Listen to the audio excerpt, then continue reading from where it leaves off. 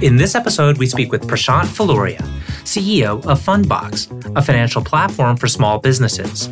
The company has connected with nearly 300,000 businesses, unlocked over $2 billion in working capital, and invested over $100 million into its AI platform, gaining deep insights into the small business ecosystem. Fundbox is backed by Khosla Ventures, General Catalyst, Healthcare of Ontario Pension Plan, MUFG Innovation Partners, BNY Mellon, Allianz, and others.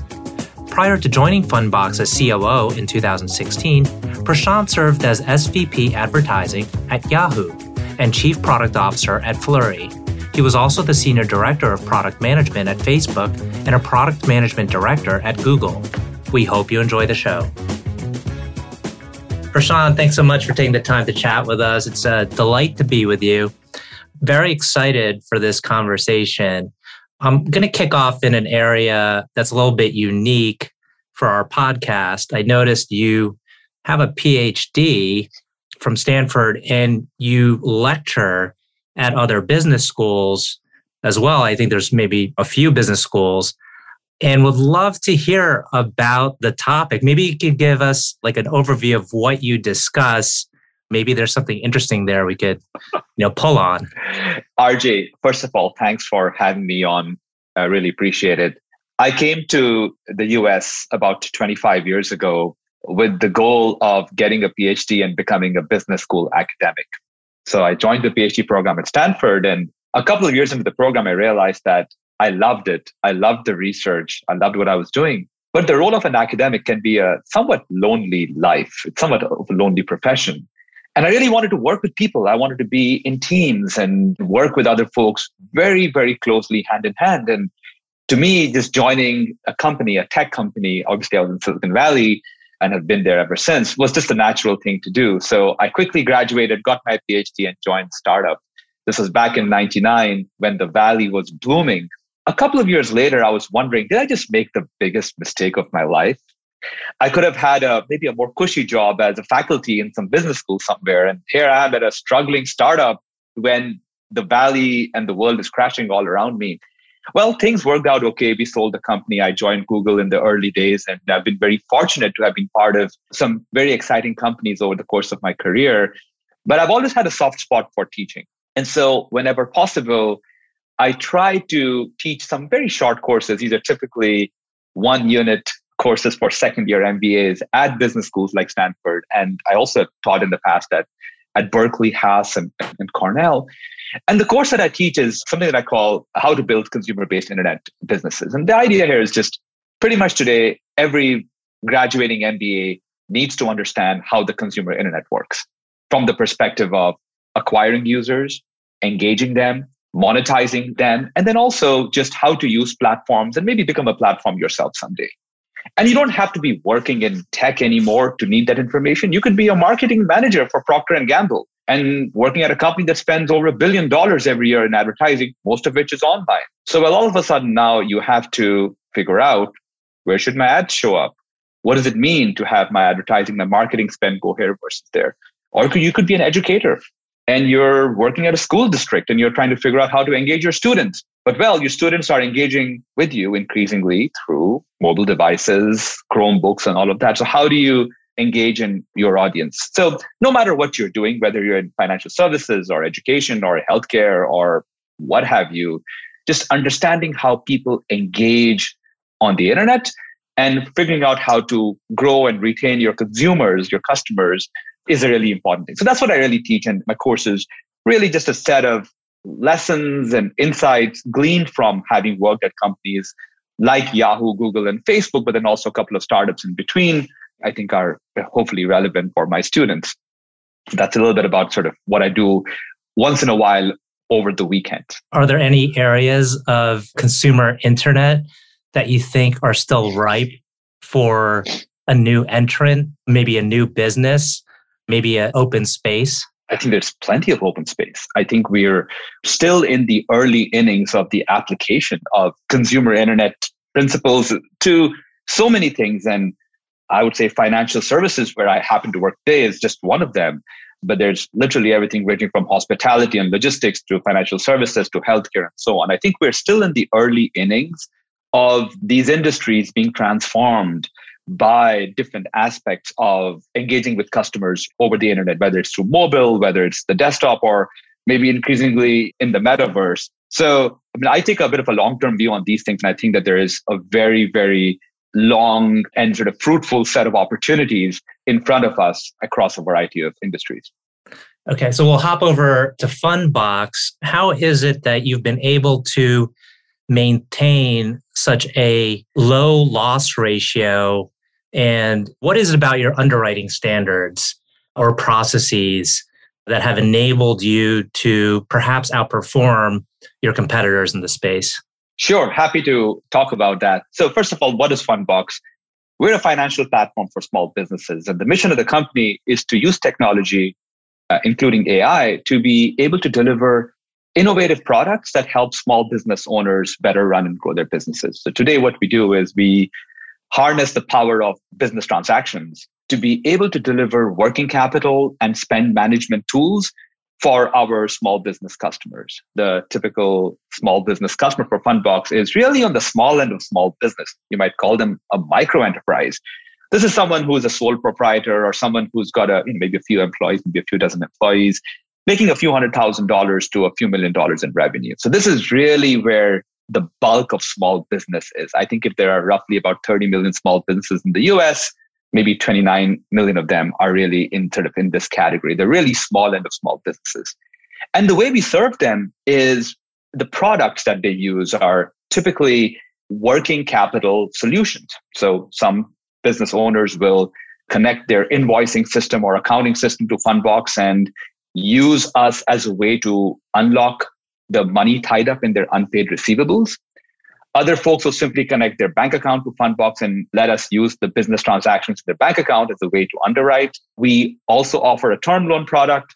And most recently, we've been growing very rapidly a spend management product that we call FlexPay, which is to just help our customers better manage their critical business expenses. So to your question about how have we been able to manage very good unit economics, customer level economics in a space where traditionally, folks have thought of as being risky, I'd say there are two big pillars of this. And one's technology, and then the other is product. So let me explain that a little bit. So let's start with the product part.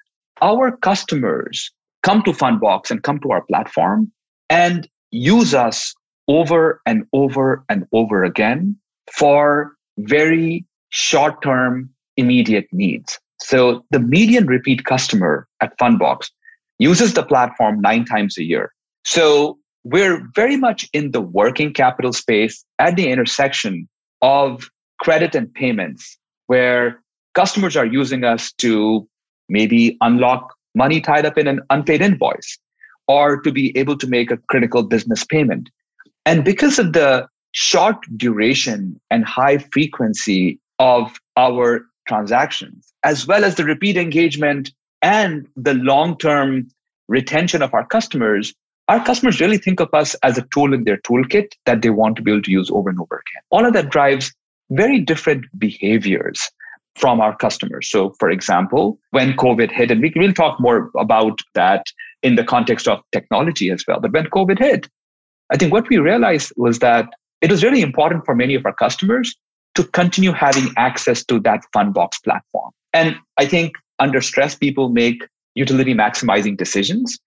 And I think that's one of the reasons why our customers try to stay in good standing with Fundbox, because there is so much ongoing utility. Very different than I'm taking a loan from this particular provider.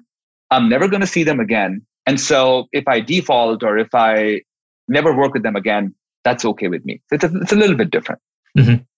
The other part of it is the tech. And so what we've done, and I think what we've really innovated on, is using business transaction data to understand the dynamics of a small business and underwrite a transaction or a business. So rather than only look at something like the business owner's FICO score, for example, we require every business that comes to us to connect at least one business system. That could be their accounting software, their invoicing app, their e-commerce platform, or sometimes just their business bank account, because some of our customers don't have any of these. They just use a business bank account. And we read all these transactions that are in these systems, and we stitch them together into what we call a business graph. So if you think about a graph, just like you have a professional graph on LinkedIn where the people are the nodes and the connections are your professional relationships, our graph has small businesses as the nodes and their transactions as the relationship. So we see, for example, X is invoicing Y, A is paying B. And so over time, we've served almost 100,000 customers. We've had almost 4 times that number of customers, so closing in on 500,000 businesses coming to us to connect their data to Fundbox. So we have a graph that now has well over 12 million entities in it, 12 million businesses in it. So we have this proprietary data asset on over 12 million businesses in a country where there are 30 million small businesses. So I think we are getting really good coverage with our own proprietary data set, to which, of course, we add other available data as well. And so our ability to to take this business transaction data, put it in a graph, and then run these machine learning models to really use those signals is quite, one, differentiated and proprietary because we've built this ourselves, and very, very effective because our predictions are very good. And as a side note, it's also very inexpensive because the marginal cost of underwriting for us is almost zero. I don't know if you know this, RJ, but a typical bank will spend about $3,000-$4,000 in human capital to underwrite a small business. And for us, that cost is like less than $10 because it's just a little bit of data. It's a little bit of Amazon processing power. That's about it. And so we can run, and the marginal cost quickly goes down to zero. So we can run our machine learning models every day to just keep assessing the risk of a small business. And because we're talking about short duration working capital that's typically at the intersection of sort of payments and longer duration credit, we're able to be very effective and very nimble. And that's helped us continue to sort of have very, very strong credit performance as we scale the business through good times and through challenging times like what we saw in 2020. I'd be really fascinated to hear how the small business landscape is shifting. I'm not sure if you get this kind of view, but for example, if you had to segment that the 30 million or even the 12 million that you have, if some are shifting out of certain sectors and into other sectors, whether that be small retail into consumer products, and if it gets as nuanced as a healthcare or a younger consumer demographic, be very curious if there's any insights you glean from that. So there are a few things that stand out, and in no particular order.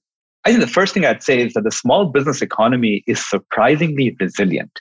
So we've seen a record number of small business starts in 2021 and even in the second half of 2020. So there is a lot of entrepreneurship in the US and actually around the world, people wanting to be their own boss, to do their own thing, to build their own thing. I think that's one thing. So we see a lot of new business activity. I think there may be a stereotype that entrepreneurs tend to skew young. But to be honest, I think if you look at the data, you see people at almost in every age group starting new businesses. And many new businesses are started by people who are in their 50s trying to do something different. In terms of the composition of the 30 million, when you and I think about small businesses, we often think about the restaurant around the corner or the grocery store down the street as B2C because we're consumers. So the businesses that we see are typically B2C small businesses. It turns out that 20 million out of the 30, so actually the vast majority of small businesses are actually B2B in nature. So it's not the restaurant. Just to put this in perspective, there are about 1 million restaurants in the US. And don't get me wrong, that's big. It's a huge market. There are a number of successful companies that just serve restaurants. You could be a Square or a Toast or a Lightspeed, and these are all great franchises that are serving this very important part of the market. But for every restaurant, if you think about it, there are many other businesses serving that restaurant. Who are all the people that are supplying food from the farm to the restaurant? Who are the people supplying cleaning and staffing services? Not to mention the accountants and, heaven forbid, the lawyers who have to, and these are all small businesses too. Mm-hmm. So it turns out that B2B small businesses are actually many more. And they have the same challenges as the B2C businesses in the sense that they have to hire people, find customers, and so on. But they face this additional challenge that they serve their customers, invoice them, and then they wait to get paid.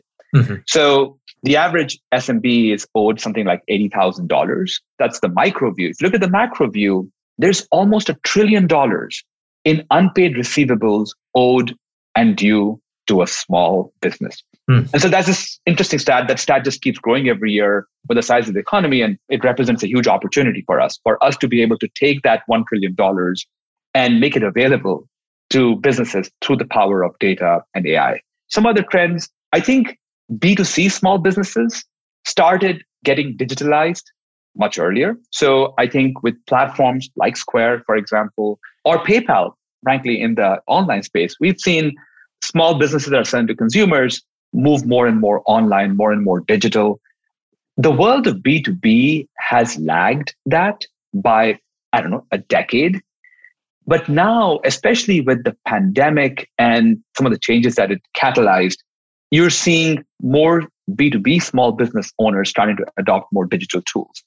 So rather than simply sending an invoice on paper in the mail, using an electronic invoicing solution. It could be a simple invoicing app or something more sophisticated. But now you're starting to see a little bit of that movement happening and accelerating in the world of B2B small businesses, which is great for us because that's where we're able to connect with our customers. So by the way, some of our customers use us directly. They use our mobile app.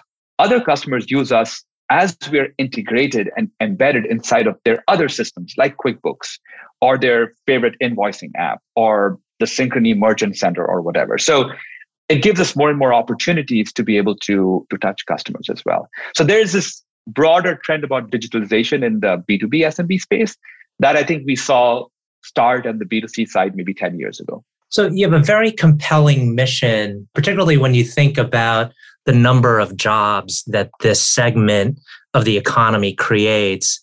And so I can see you attracting a lot of different capital sources. I had a couple questions on capital sourcing. One is this on balance sheet capital that you're extending out, or do you have kind of a link to other debt funding sources? So today we work with some debt providers to fund our originations. One piece of context that may be helpful is the actual amount of balances that we have to fund is actually relatively small given the size of our business. And that's because of our very, very rapid turnover. Mm-hmm. We're turning over the capital that we extend to our customers 4 or 5 times a year. So we could, if you just do the 5x, we could originate $1 billion in different kinds of working capital products with only a $200 million balance required. So our capital needs are fairly modest. And obviously, as you scale, those numbers just get bigger. Today, we're working with credit facilities. And as we scale, our intent is to just diversify that through things like loan sales, just so that we're keeping the quote unquote balance sheet part of this very light. And that's sort of our strategy. We're a technology company and we want to be able to serve as many customers as we can through technology and scale through tech. And what that means almost by definition is partnering with a number of folks who have capital, who want to deploy it into this part of the market. Mm-hmm. And then switching over to your investors, one question we always ask our guests, hence the name of the podcast, is about your growth investors and how they've added value to you and the company beyond financial capital. I think we've been very fortunate to have worked with some incredible investors all the way from the early days. Khosla Ventures was, I think, led our Series A to our Series D that we announced last year that was led by the Healthcare of Ontario Pension Plan, who are very active in the world of fintech and have been part of the journey of companies like Upstart and so on. Obviously, capital is important, but there's a lot of value beyond just the capital. And I'd sort of highlight a couple of things. One is it's incredibly important for us to be working with investors who are thinking long-term because we're building a company for the long term. I'm excited about where Fundbox is, but RJ, I'd love to be talking to you 10 years from now about Fundbox and looking back and seeing how much we've grown. And so for us, our decision-making is typically with an eye towards just building enormous value in the long term. And so it's really helpful for us to have long-term investors. I think the other thing is investors contributing value, helping us in our journey. I'll give you a couple of examples. So back to Khosla Ventures, David Biden is one of the founding partners of Khosla Ventures. He's been on the Fundbox board since our Series A. And he has probably seen dozens, if not hundreds, of companies in his experience go from that initial Series A or seed stage to being successful public companies to continuing to add a lot of value in the public market. And so he's got this incredible perspective that he shares with us that helps us, and like particularly me, think about where we are in that journey.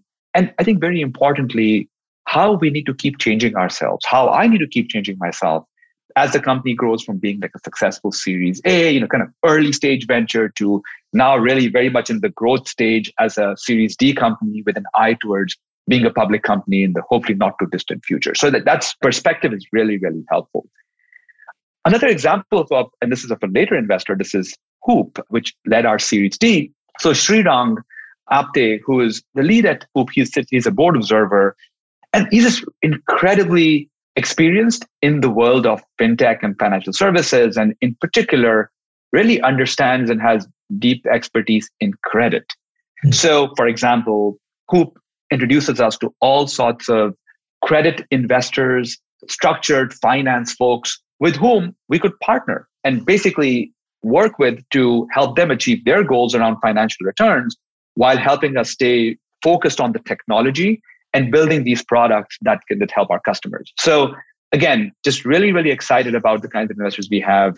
Obviously, we have some strategics as well. So Synchrony Bank's an investor. So is Allianz, one of the largest financial services companies in the world. And they bring a different, or MUFG, which is Japan's largest bank. And then they just bring a different kind of expertise and experience and maybe sort of strategic opportunities that would be helpful for us. Mm-hmm. Well, we're coming up on time, and I like to ask a couple questions, more on the personal front, but still professional related. One is, can you tell us about a book that you've read that has perhaps had a profound impact on you, or simply one that you would recommend to others? When I was very young, my father had me read books by Dale Carnegie, right? Mm-hmm. And there are many of them. They have a few themes, and you might think these are outdated and old and all of that.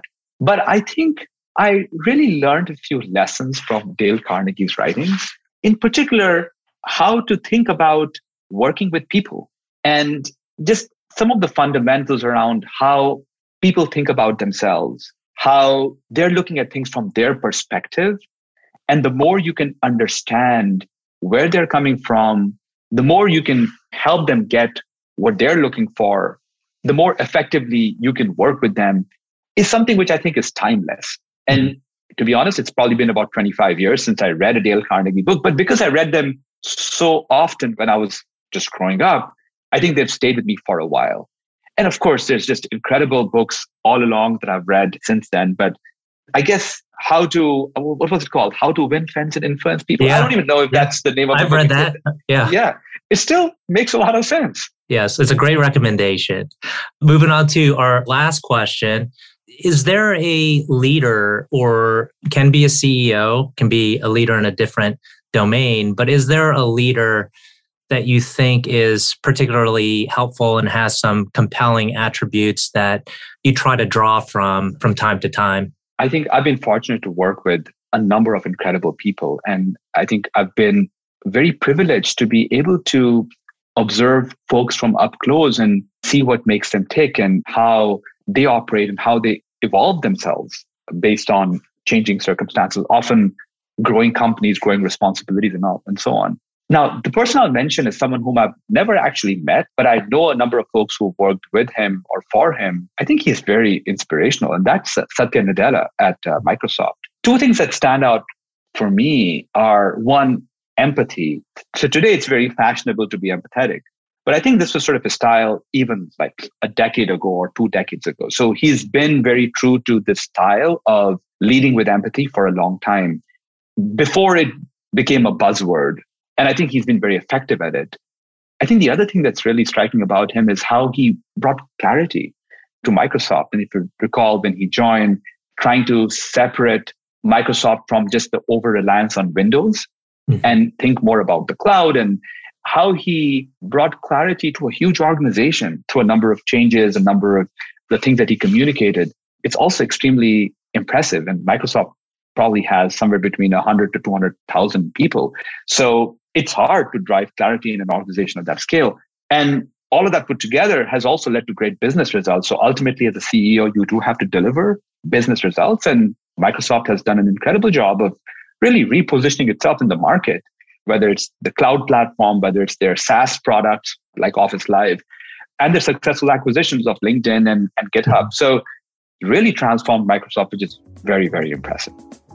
Well, Prashant, this has been a wonderful conversation. Really appreciate you taking the time and all the insights. I know our audience will find this very helpful. Great. Well, thank you so much for having me.